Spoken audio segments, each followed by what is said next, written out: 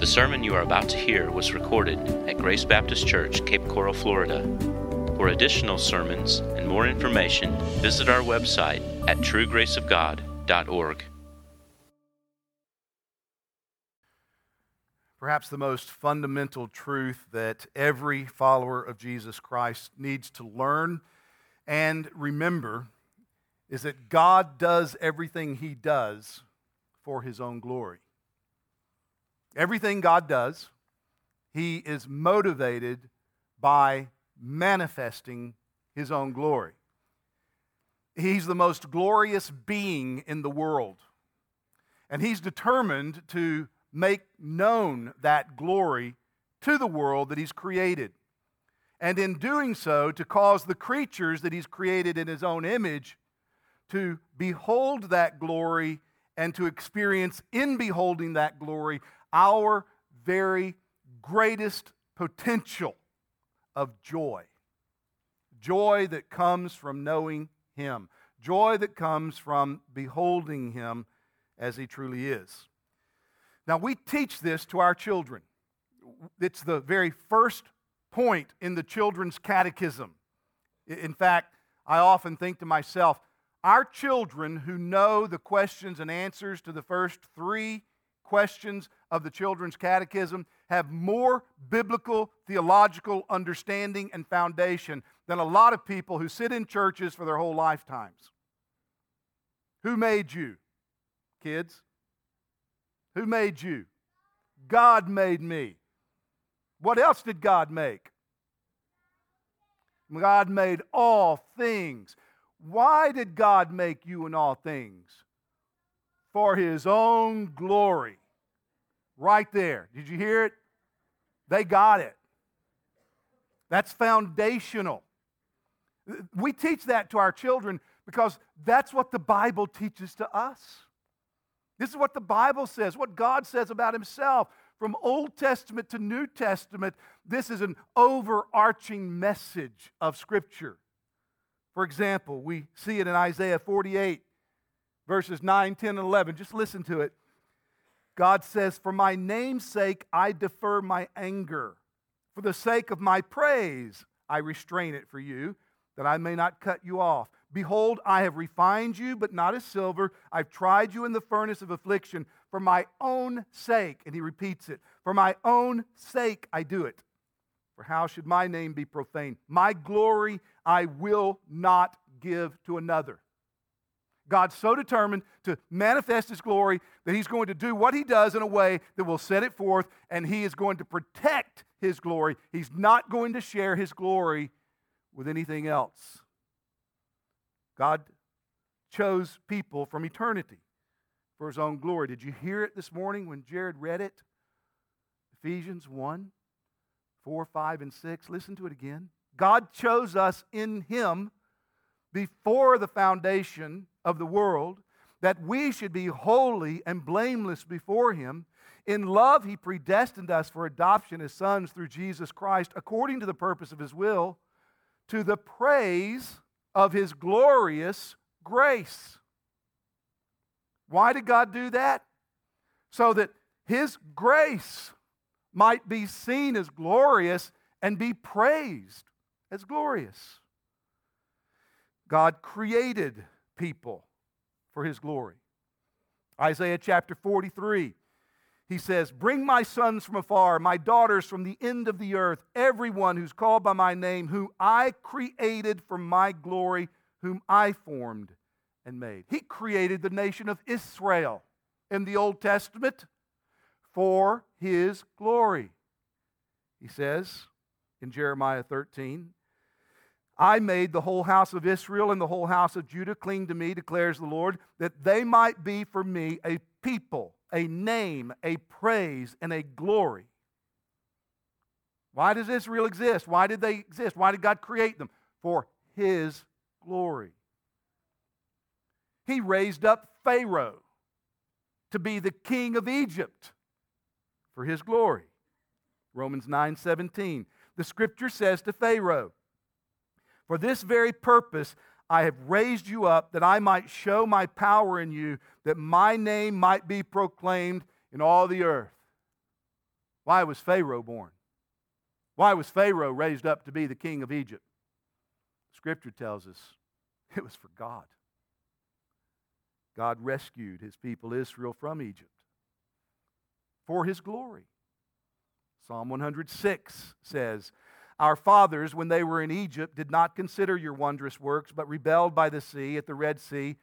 Yet he saved them for his name's sake, that he might make known his mighty power." The Exodus. Why? Why did he rescue Israel from Egypt? For his name's sake. To show his power, to make a name for himself in the world. All that God does, he does for his own glory. Now, we could spend the rest of our time together just going through other of the dozens and dozens of texts in Scripture that specifically state this, that specifically teach this. But instead, what I want to do today is to continue in our ongoing study of the Old Testament book of Judges and look at chapters 4 and 5 in the book of Judges to see how God there dramatically saves his people in ways that display his greatness and his glory. That's what the 4th and 5th chapters of Judges teach. Now, they're found on pages 203 through 205. If you're using one of the Bibles, it's provided for you in the chair in front of you. If you're not accustomed to looking at a Bible, the big numbers on the page are the chapter divisions. And so when I refer to Judges 4, it's the 4th chapter of Judges. If you find the big number 4, that's where I'm going. And the little numbers are references to verses. And so when I say Judges 4:1, it's the first verse of chapter 4. That's where we're going to start this morning, and then we're going to read all the way to the end of that chapter. But we're going to look at chapters 4 and 5 together because they focus on the same events. Chapters 4 tell the events as a narrative, as a story. Chapter 5 celebrates those events by way of a song. And so we'll look at chapter 4 specifically, and then we'll call in insight from chapter 5 to help us understand it and celebrate it as we ought. So hear the word of God as I begin reading in Judges chapter 4, beginning in verse 1. "And the people of Israel again did what was evil in the sight of the Lord after Ehud died. And the Lord sold them into the hand of Jabin, king of Canaan, who reigned in Hazor. The commander of his army was Sisera, who lived in Harosheth Hagoyim. The people of Israel cried out to the Lord for help, for he had 900 chariots of iron, and he oppressed the people of Israel cruelly for 20 years. Now Deborah, a prophetess, the wife of Lapidoth, was judging Israel at that time. She used to sit under the palm of Deborah between Ramah and Bethel in the hill country of Ephraim. And the people of Israel came up to her for judgment. She sent and summoned Barak, the son of Abinoam, from Kadesh Naphtali, and said to him, Has not the Lord, the God of Israel, commanded you, Go, gather your men at Mount Tabor, taking 10,000 from the people of Naphtali and the people of Zebulun, and I will draw out Sisera, the general of Jabin's army, to meet you by the river Kishon with his chariots and his troops, and I will give him into your hand. Barak said to her, If you will go with me, I will go. But if you will not go with me, I will not go. And she said, I will surely go with you. Nevertheless, the road on which you are going will not lead to your glory, for the Lord will sell Sisera into the hand of a woman. Then Deborah rose and went with Barak to Kadesh, and Barak called out Zebulun and Naphtali to Kadesh, and 10,000 men went up at his heels, and Deborah went with him. Now Heber the Kenite had separated from the Kenites, the descendants of Hobab, the father-in-law of Moses, and had pitched his tent as far away as the oak in Zanaim, which is near Kadesh. When Sisera was told that Barak, the son of Abinoam, had gone up to Mount Tabor, Sisera called out all of his chariots, 900 chariots of iron, and all the men who were with him, from Harosheth Hagoyim to the river of Kishon. And Deborah said to Barak, Up, for this is the day in which the Lord has given Sisera into your hand. Does not the Lord go out before you? So Barak went down from Mount Tabor with 10,000 men following him, and the Lord routed Sisera and all the chariots and all the army before Barak by the edge of the sword.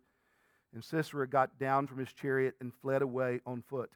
And Barak pursued the chariots and the army to Harosheth Hagoyim. And all the army of Sisera fell by the edge of the sword. Not a man was left.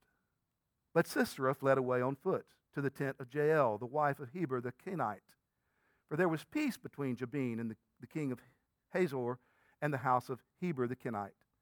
And Jael came out to meet Sisera and said to him, "Turn aside, my lord. Turn aside to me. Do not be afraid." So he turned aside to her into the tent.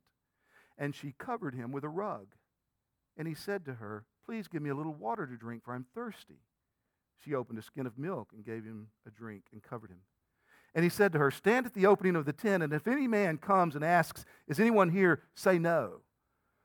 But Jael, the wife of Heber, took a tent peg and took a hammer in her hand. Then she went softly to him and drove the tent peg into his temple until it went down into the ground while he was lying fast asleep from weariness. So he died. And behold, as Barak was pursuing Sisera, Jael went out to meet him and said to him, "Come, and I will show you the man whom you are seeking." So he went into her tent, and there lay Sisera dead, with the tent peg in his temple. So on that day, God subdued Jabin, the king of Canaan, before the people of Israel. And the hand of the people of Israel pressed harder and harder against Jabin, king of Canaan, until they destroyed Jabin, king of Canaan. God dramatically saves his people in a way that reveals his glory and his greatness. This is quite evident in the retelling of this part of Israel's history. It reads almost like a stage production. It gives us the setting.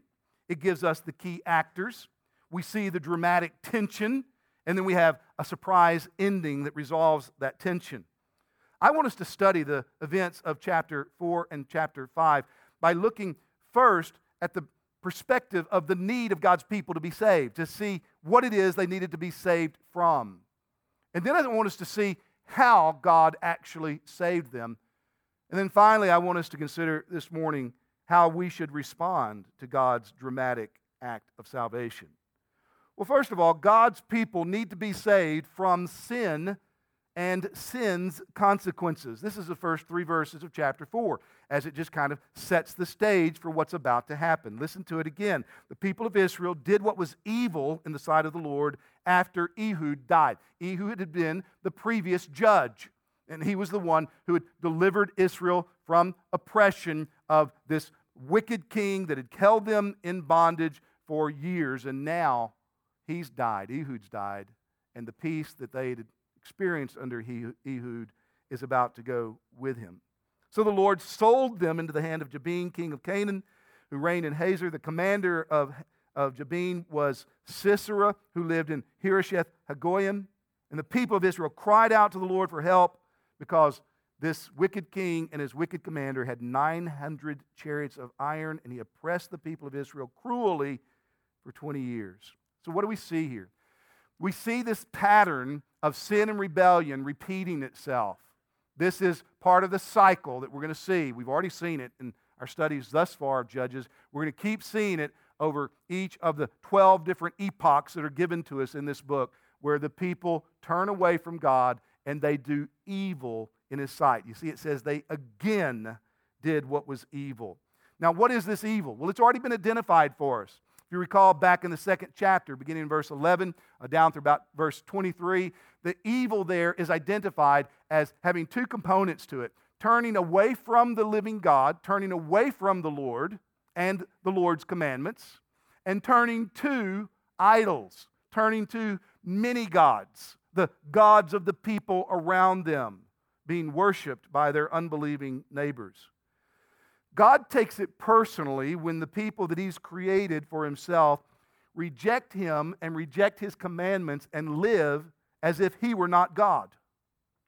To live as if God is not God is evil in the sight of the God who's created us. In verses 2 and 3, we see the consequences of their evil. Well, they provoked God to anger. You see it in verse 2. He sold them into the hand of Jabin, king of Canaan. And Jabin's military commander, Sisera, oppressed them, the text says in verse 3, for 20 years, but notice that the author says cruelly for 20 years. After the death of Ehud, the people reverted back to their old ways. Once the outward restraints of a godly ruler were let go, were removed from them, they didn't think disobeying God's commandments was any big deal. I mean, after all, they're living in Canaan, and the people of Canaan do it. The people of Canaan have their way of thinking. The people of Canaan treat their children this way. So what's the big deal if we just kind of go along with the way that our neighbors think and our neighbors live? In fact, their neighbors affirmed them in this, celebrated their being one of them. But God took it personally. And God delivered them over to this cruel oppression of this wicked king with his wicked commander, Sisera. Now, a little bit later in the text, we're going to see at the end of chapter 5 some of the devastating nature of this cruelty that was committed against Israel. What's going on here is what one writer has said, that the Israelites are being Canaanized again. They're being Canaanized. They live among people who don't know the true God, and they just begin to assimilate the way of thinking, the way of choosing, the values of the people around them. And they don't think it's any big deal. It's just kind of the way people live. It's the way life is, right? Just the culture. God takes it personally. When His people deviate from His revealed will that is designed to help reflect His character to the world, He calls it evil. But once again, God doesn't just leave His people in their sin, in their evil, in the misery that results from it. When they cried out to the Lord for help, verse 3 says, He saved them. In verses 4 through 24 tells us how He went about saving them. He saves His people in the drama of human history. There are three main characters in this drama that we see portrayed here, describing how God saves His people from their sin and misery. Again, the three main actors are Deborah, Barak, and Jael. Deborah and Jael, obviously, are women. Deborah is introduced first. Verse 4 identifies her as a judge, a prophetess in Israel. She's the only one of the judges in this book that is described in any sense as holding court. She actually is judging. People are coming to her to set place that she had established where she would be, and she would give rulings to them. Do you see that in verse 5? She used to sit under the palm of Deborah, even had it named after her, between Ramah and Bethel in the hill country of Ephraim, and the people came up to her for judgment. She spoke the word of God as a prophet of God, just like other Old Testament prophets did. Verse 6, she, through prophetic understanding, tells Barak God's command to raise an army. And then in verse 7, she tells Barak of God's promise to give him victory in leading that army against Sisera. She says in verse 7, quoting God, I will draw out Sisera, the general of Jabin's army, to meet you by the river Kishon with his chariots and his troops, and I will give him into your hand. Verse 14 reiterates this promise. Deborah is the only judge in the book of Judges who herself was not a warrior, and yet she was filled with wisdom. She was inspired by God's Spirit to speak the very words of God. She was a godly and faithful leader in the nation of Israel. As the song puts it in chapter 5, if you look at that, verses 6 and 7, she sings this, In the days of Shamgar, son of Anath, and the days of Jael, the highways were abandoned, travelers kept to the byways. The villagers ceased in Israel, they ceased to be until I arose. I, Deborah, arose as a mother in Israel.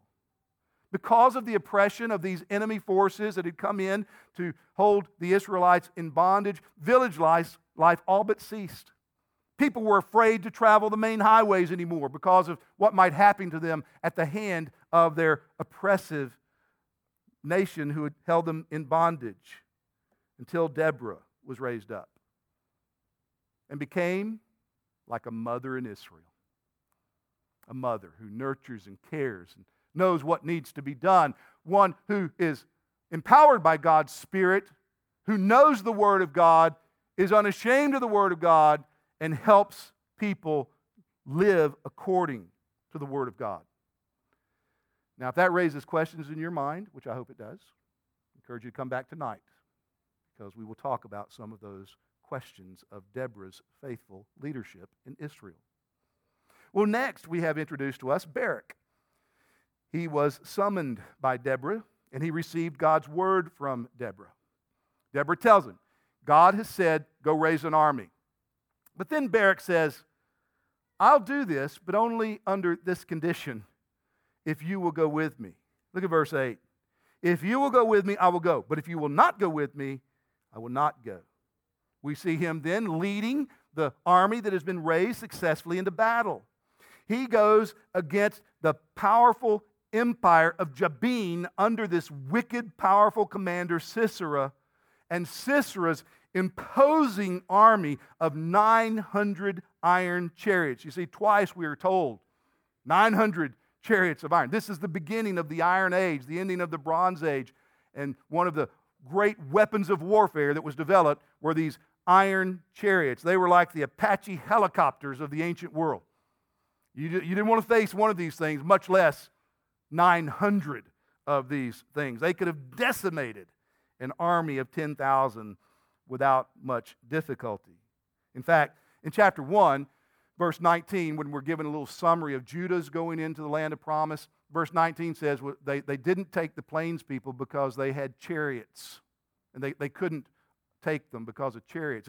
It so intimidated the tribe of Judah. They thought, chariots? No, we're not going to do it. And yet 900 of these iron chariots are what Sisera has under his command, and they are routed by Barak and his forces. Barak and his forces thoroughly defeat Jabin's army. Verse 15 says they were routed. Verse 16 says Barak pursued the chariots and the army to Harosheth Hagoyim, and all the army of Sisera fell by the edge of the sword. Not a man was left. You wouldn't have ventured to guess that happening at the beginning of this battle, but that's exactly what happened. Verse 24 ends the chapter with this summary statement. And the hand of the people of Israel pressed harder and harder against Jabin, the king of Canaan, until they destroyed Jabin, king of Canaan. Barak led the Israelites to complete victory over what by every military measure was a superior enemy. What do we make of this? What are we to make of Barak? I mean, how do we understand him? Very often he's portrayed as a cowardly man because he wouldn't go fight unless a woman went with him. His terms seem to be less than manly. When read this way, Barak is portrayed as being reluctant and fearful and unmanly. And those who see him this way interpret Deborah's words in verse 9 as a rebuke to him in his cowardliness. I will surely go with you, she says. Nevertheless, the implication being because you're dependent upon a woman going with you, the road which you're now on will not lead to your glory, for the Lord will sell Sisera into the hand of a woman. But I'm not convinced that kind of reading of Barak is accurate. I think it's a little too harsh in judging him that way. And the reason that I've come to this conclusion, or actually there are three reasons I've come to this conclusion. I want to give them to you. First, I don't see Barak as being cowardly because his words to Deborah don't have to be seen. They don't have to be interpreted as cowardice at all. She was a prophetess. She was one to whom God had given His word. She's gifted and called to communicate His word. Now you think about it for a moment. If you were told that God wanted you to go up against 900 Apache helicopters, wouldn't you want a prophet with you? I mean, wouldn't you want somebody that God speaks to and speaks His word? I would. And so when He says, if you'll go with me, I'll go, doesn't necessarily have to be an expression of cowardice, cowardice, but rather an expression of his dependence upon the Word of God. In fact, I hear in his words echoes of words that Moses spoke to God after the golden calf incident in the desert. In Exodus chapter 33, God says, Moses, you lead these people on. I'm done with them. What does Moses say? If you don't go, I'm not going. I won't go without you. In a sense, I hear that in Barak's statement to Deborah. He's willing to lead Israel if the person that God has ordained to speak his word will go with them. But a second reason that I don't interpret Barak this way is because Deborah's words in response to him, to his terms and conditions, don't have to be taken as a rebuke, but they can be simply taken as a prophetic fact. She's just telling him this is the way this is going to go down. You'll lead the army, but you won't have the honor of taking Sisera personally. Now, people who are just kind of superficially familiar with the story think that what Deborah's saying here is that honor is going to go to me. That's not who she's talking about. She's talking about Jael. She's talking about another woman who will receive this honor of taking Sisera out personally, and exactly that is what happened. The third reason that I'm hesitant to throw Barak under the bus is because what the New Testament says about him. In Hebrews chapter 11, he's listed among those people of faith in the Old Testament. The author says, I don't have time to tell you about all of these people, and lists several judges, including Barak, and describes those as people who conquered kingdom. He's a man of faith. He's commended in Hebrews 11 as a man of faith. So for all these reasons, I think it's more accurate to see in Barak a man whose faith is worth emulating. And in fact, when we go back and look at the text, we can see some lessons in Barak's faith that are worth learning. He teaches us something about faith. First, he teaches us that faith is submissive to the Word of God. He's not willing to go without the mechanism that God had employed at that time in redemptive history for communicating His Word. He wants the Word of God. He's going to trust the Word of God. You know, one of the big problems we have in our day with people talking about faith is they think faith is just positive thinking, or faith is really hoping, or really believing something strongly. I have faith, and their faith isn't in God's Word. It may be faith in their abilities to get something done, faith in what they hope will happen, faith in a sense of this is a good thing, a good outcome that I'm just going to really pursue, and I have faith it's going to happen. It's not the Word of God. The only kind of faith that honors God is faith that takes God at His word. That says, this is what God says. I believe it. I trust this. And we learn that and we see that in Barak. Secondly, he shows us that faith is courageous. He's going against an empire that has cruelly kept them in bondage for 20 years. 900 chariots of iron. And what he's got is now just a group of 10,000 volunteers. And yet he's willing to do it. He's willing to go up against what, in many respects, are insurmountable odds. But thirdly, we see in Barak that faith is humble. It's humble. He doesn't care who gets credit. He's told, okay, you're not going to get credit for this. This is what God's told you to do, but just be aware of this, that it's going to be a woman who gets credit for taking out Sisera. Even after being told that, what does he do? He goes. You think he's concerned about what the headlines will be tomorrow? Is he concerned what people are going to think about him? Is he concerned about this story being told so that he's the hero? It's not it. He wants to do what God's told him to do. Let the credit be distributed wherever God sees fit. He is committed to doing what God has told him to do because God has told him to do it. Well, along with Deborah and Barak, the third main character in God's drama of salvation here is this woman, Jael. Now, it's interesting. It's really, you see the creativity of the author here under the inspiration of God's Spirit and how he sets this up in verse 11. He first almost introduces her, but he introduces her setting in verse 11. He's telling the story of what's going on, how God's saving his people, what he's going to do. And then we just have this little parenthesis in verse 11. Now Heber, the Kenite, it's not part of the story. It's a parenthesis. Heber had separated from the Kenites, the descendants of Hobab, the father-in-law of Moses, and had pitched his tent as far away as the oak in Zananim, which is near Kadesh, which is going to be right next to the battlefield where the war takes place. So the author puts that in there, then he goes on. You think, well, what's up with that? We get what's up with that in verse 17.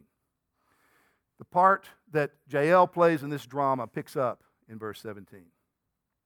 Sisera, with his forces and his chariots having been soundly defeated, routed on the battlefield, ditches his chariot and makes his way to the tent of Jael and Heber. And verse 17 says he does that because they're allies. There's peace between them. Jael, seeing him, encourages him to come into their tent. She covers him up. He asks for water. She gives him milk. There's no explanation for that, except maybe there's some kind of sedative effect she was hoping would kick in with milk. But she comforts him, covers him, is seemingly offering him protection. Then she kills him. I mean, look at verse 21. This is, again, it's just fascinating the way this is written. Jael, the wife of Heber, took a tent peg and took a hammer in her hand. Then she went softly to him and drove the tent peg into his temple until it went down into the ground while he was lying fast asleep from weariness. And then the author said, so he died. Well, yeah, okay. Is that really necessary to say that? But it's there, this dramatic effect of telling us what happened, how it happened, what the consequences were. Now, this is fascinating on several levels. First of all, because women were responsible for setting up and taking down tents in that nomadic culture. That was their responsibility. It was just part of their domestic duties. So she would have been very familiar with tent peg and hammer and how to use those instruments. In one sense, it's like she killed this guy with a household appliance. It'd be like a frying pan today, just take him out. Something she was familiar with, she knew how to use. She killed this cruel commander.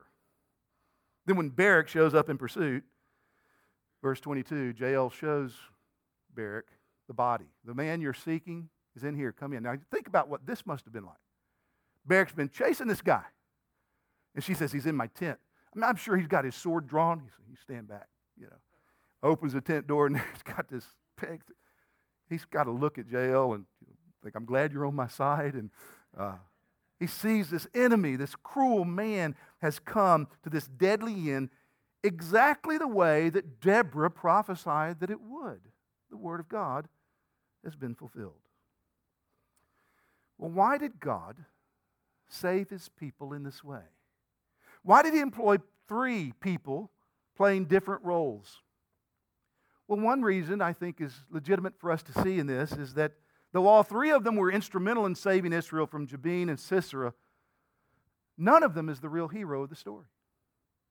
None of them can take credit in and of him or herself as being the catalyst that got it all done.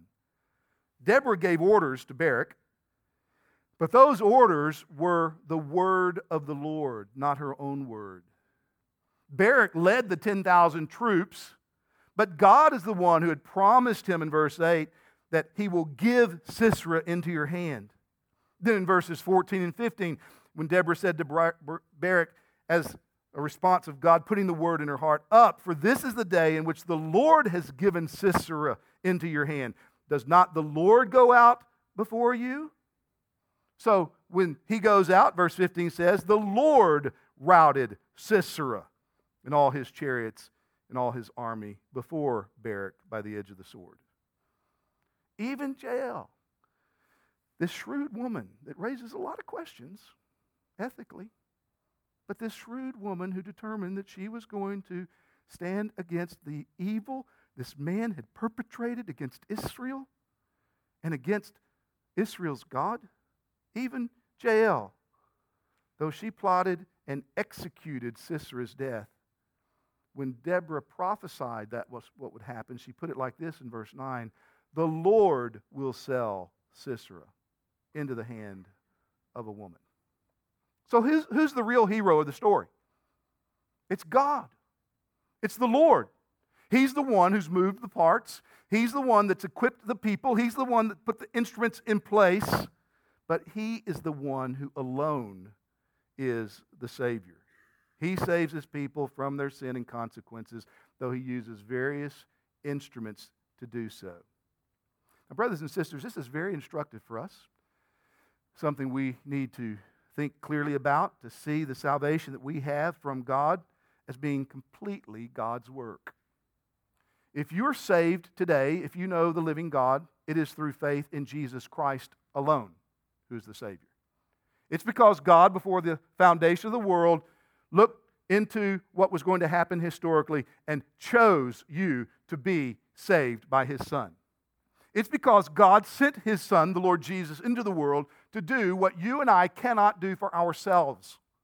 And that Jesus, giving up the glory of heaven as the eternal Son of God, became a man and lived as a man a life of perfect righteousness, doing all that God's law required, and then, stepping in the place of His people, substituted His life for ours on the cross, bearing God's wrath against our sin, absorbing the payment that our sin deserves, carrying our sin away, so that through faith in Him we might be reconciled to God, so that we get what He earned. That's how salvation comes. So that if we're thinking right, if we're seeing it rightly, when we think about our salvation, we will be thinking about grace, mercy, praise to God. We won't harbor thoughts of, well, yeah, here's what I did. This is what I did. Then I did this. And because I thought this, and because I did this, then I just decided, okay, I got to seal this deal. I'm going to do this. As if we ourselves are the main actors. But rather, we'll recognize that, yeah, we chose Jesus. It's because God chose us. We love Jesus, but it's because God loves us. We're following Jesus, but it's because Jesus came for us. We believe His Word, but it's because the Spirit opened up our understanding to teach us this Word is true. This is vital for us to remember. That all we are as saved people is by God's great grace. As we think about ourselves and as we think about other people that we want to commend this grace to. Has you ever found yourself thinking, well, this guy is so far gone, I don't know if it's going to do any good to talk to him about Jesus. I mean, he's so rejected the things of God. He's so done with Christianity. I don't know if I should waste my breath. I don't know if he'll ever be saved. If you haven't said it, have you ever thought it? You ever thought it?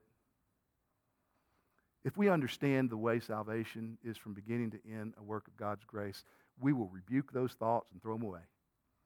Say, look, if God can save me, He can save anybody. If God can overcome all the rebellion in my heart, the rebellion I see that He's overcome in other people's hearts who testify of His saving grace, He can do it for anybody. We will not be discouraged to talk about this gospel, to commend Jesus to anybody, because it's His work. God's people need to be saved from sin. God's the one who does the saving. He does it through the drama of human history that was displayed there in Judges, that was more finally completely displayed in the giving of His Son. But the final thing I want us to see this morning is that God's work in salvation causes His people to see and celebrate the greatness and the glory that is His. That's the point of the song in chapter 5. In chapter 4, when the historian is telling what happened, the Lord's only mentioned 4 times. But in chapter 5, when the poet is reflecting on what happened, the poet mentions the Lord more than a dozen times. God is set forth as worthy of praise because He's the one who ruled and overruled in all the affairs of Israel's life. It's the Lord who marched out with the army of Israel. Look at verse 4 and 5 of chapter 5. When you went out from Seir, praise to you, Lord, when you went out from Seir, when you marched from the region of Edom, the earth trembled, the heavens dropped, yes, the clouds dropped water. the mountains quaked before the Lord, even Sinai before the Lord, the God of Israel.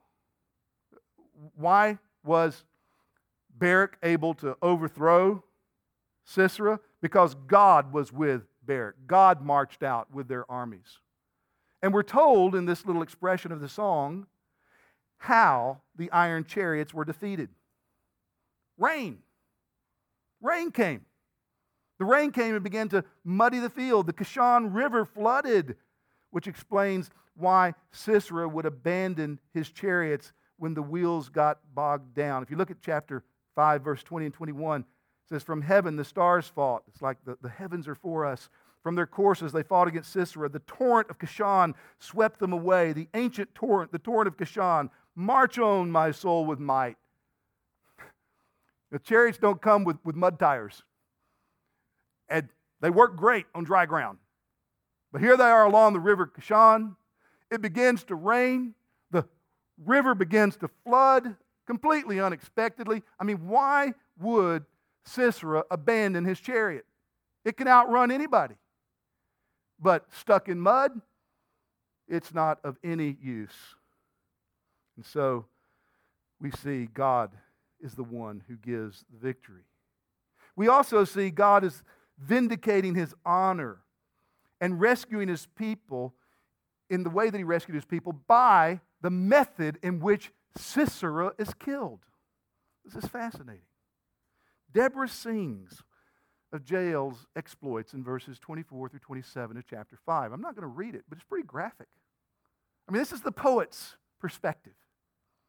And celebrating the way that this wicked Sisera was put to death. And then look at verse 28. Deborah in her song begins to imagine what Sisera's mother may have been thinking on the day that her son was killed. Her son had gone out to battle time after time after time again. Always come back victorious. He had 900 iron chariots. He's able to take out opposing enemies. But listen to what Deborah celebrates poetically as she envisions what Sisera's mother may have been thinking.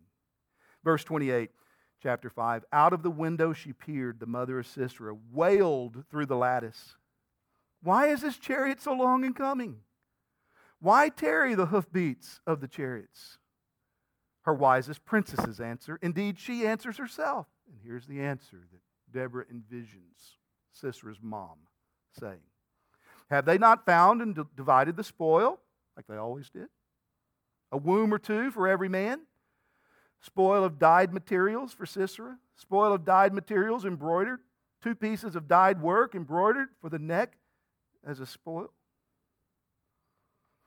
The words that Deborah puts in Sisera's mother's mouth tell us a lot about the nature of the cruelty that Jabin and his commander Sisera had exercised against the Israelites.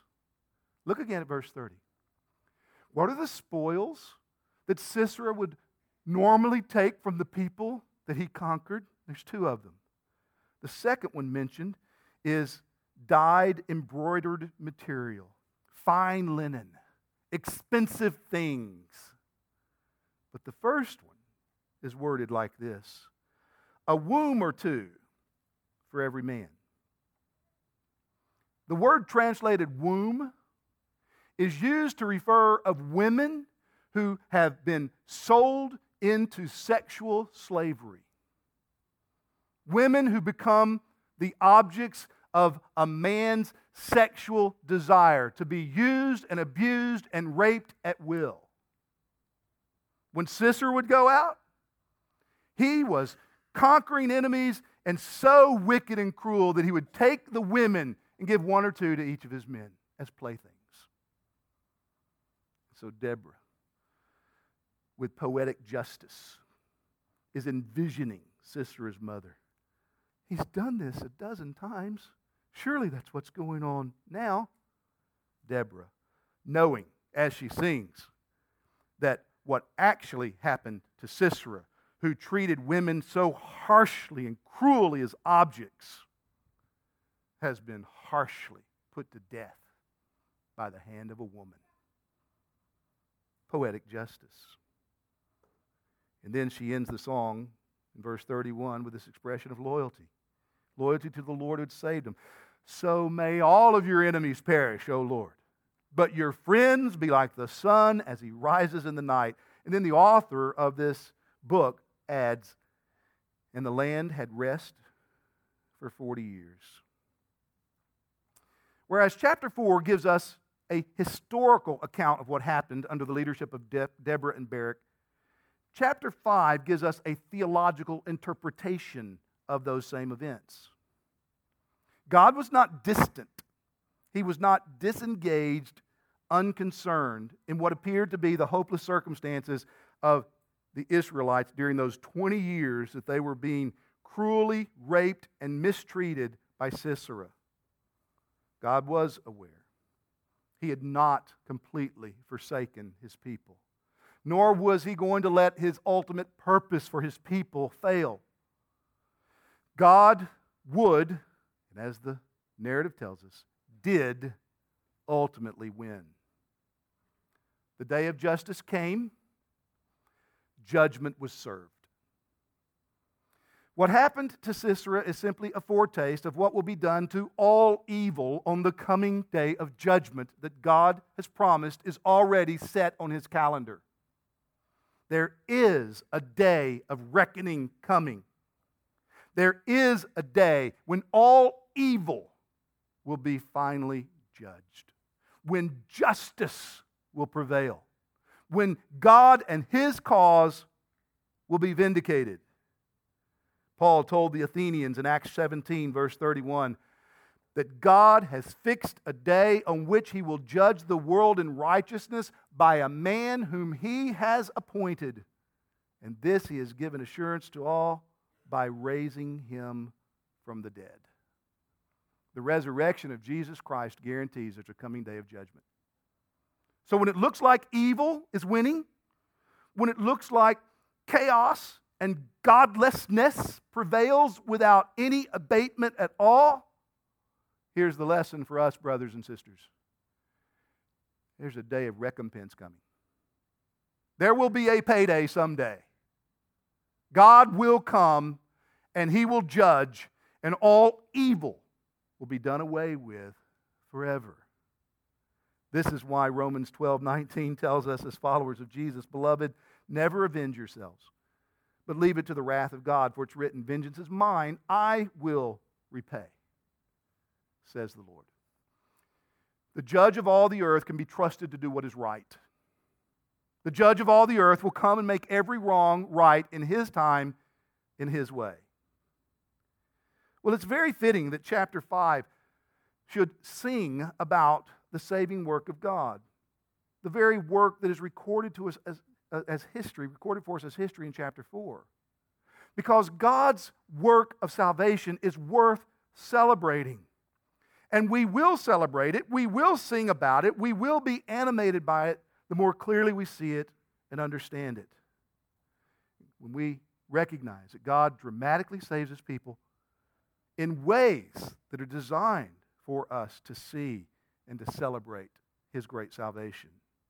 Deborah and the people who experienced God's gracious salvation under her and Barak's leadership recognized this, and so they sang. Brothers and sisters, we also have seen God's greater salvation in Jesus Christ displayed in far superior ways than did those Old Testament saints. We see the glory of God in Jesus Christ. We see God become flesh.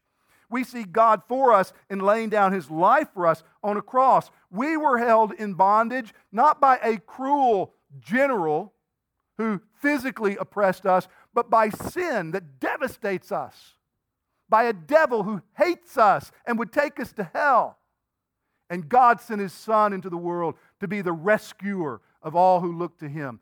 Jesus comes to conquer sin, to conquer death, to conquer hell, to conquer the devil. And he has done so by his death and his resurrection. And in Jesus, we're set free.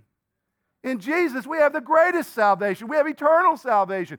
In Jesus, we ought to see the glory of God manifested in his grace, in his power, in his wisdom, all designed to get us to himself and to take us safely home. We ought to celebrate. We ought to sing.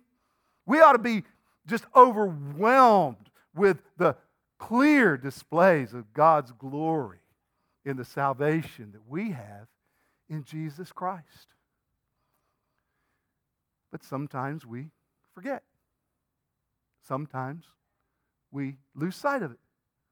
Sometimes it just seems like not that big a deal to us. And what we need is to be reminded, to be taught again, to be brought back to understand that this is what God, the creator of the universe, has done for us.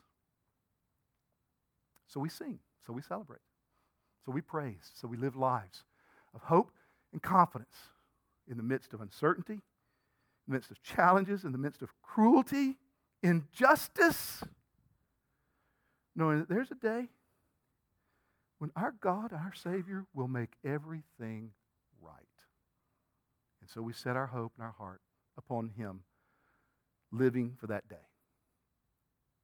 Now there's some of you here this morning and you don't know this salvation. You know about it, but you don't know it. You know about Jesus. You could probably answer questions about Jesus, but you don't know Jesus. You don't know what it means to be rescued because you have never experienced that grace personally. How do you experience it? How do you come to it? Not by doing, not by saying, well, okay, I'm going to change this, I'm going to fix my life here. No. You come to experience this by bowing right where you are and trusting Jesus Christ as Lord. It's His work from beginning to end. You receive it. You receive it.